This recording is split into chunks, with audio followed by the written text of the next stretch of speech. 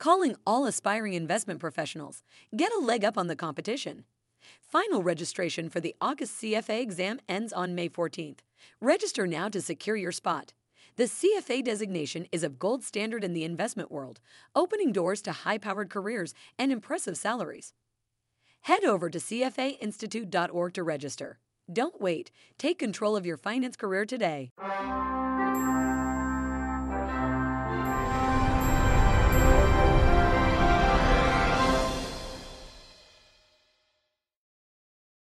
Welcome to this episode of Take 15 at the CFA Institute. My name is Greg Seals, Director of Fixed Income and Behavioral Finance, and we're here at the 2010 Fixed Income Conference in Newport Beach, California. Today we have the pleasure of being joined by Kristen Seva from Payden & Riegle. Kristen is the head of emerging market debt at Payden & Riegle, and we're here today to talk a little bit more about emerging market debt and how it can fit into your portfolio. Well, welcome, Kristen. Thanks. Now we're talking about emerging market debt, and probably more people are familiar with emerging market equities than debt. So for a fund that already has exposure to EM equities, how should they think about the addition of EM debt into their portfolio?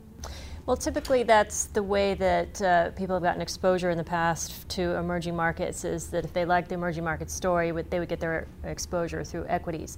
But we're finding more and more, particularly after how well the emerging market debt asset class has performed vis-a-vis emerging market equities, both in terms of total return and also in terms of a lower risk or lower standard deviation, that I think that there's a lot more comfort that these asset classes do behave somewhat differently.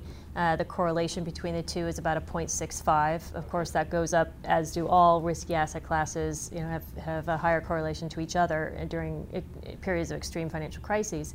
But the two asset classes do behave somewhat differently. So with that, and also with the fact that emerging market debt is more of a sovereign exposure as opposed to a purely corporate exposure, I think that most institutions are now feeling very comfortable in taking emerging market exposure in their fixed income portfolios as well. And with that, what we're really seeing is a move, particularly amongst pension funds and endowments, to look at the asset class not just tactically, as they had before, as part of an overall Core Plus program or within a global bond exposure, but to really make a strategic allocation to emerging market debt. One of the big risks, obviously, is currency risk, and maybe more so in a debt framework than in an equity framework on a relative contribution to return. So how do you look at currency risk in EM debt portfolios, and what are the things you think about in terms of hedging or not hedging? Well, there's two different types of emerging market debt. There's one type that is dollar pay, where you do not take on the outright currency risk. And then another part, and more quickly growing part of the market, is the local pay market, where you do take on the currency risk of that bond. So for portfolios that do have a dollar pay benchmark, most of those fund managers are trying to find opportunities within the local pay space, but they tend not to hedge back that currency risk because they feel comfortable with that currency and feel that they can make a return on the currency side and also on the bond side. And if you hedge back that currency risk, then you're hedging out some of the higher yielding opportunities, and it's quite expensive to hedge within the emerging market space.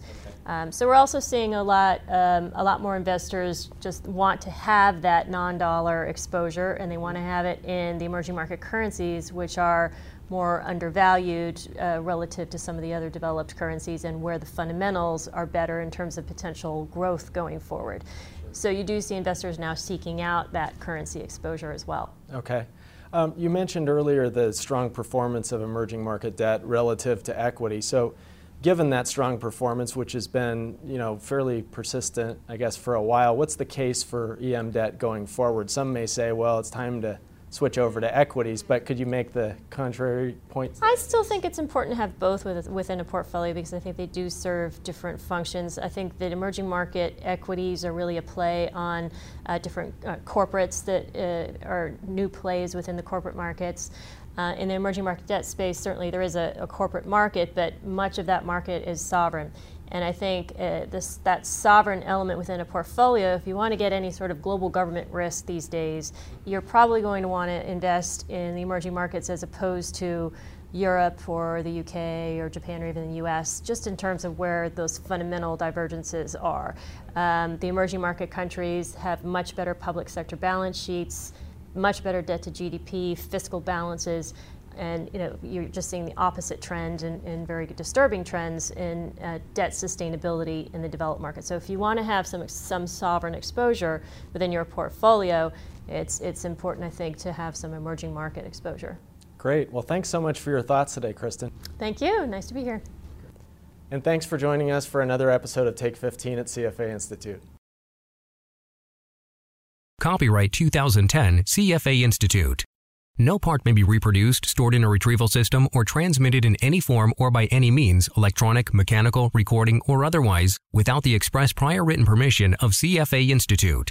This program is designed to give accurate and authoritative information in regard to the subject matter covered. It is distributed with the understanding that CFA Institute is not engaged in rendering legal, accounting, tax, investment, or other expert advice.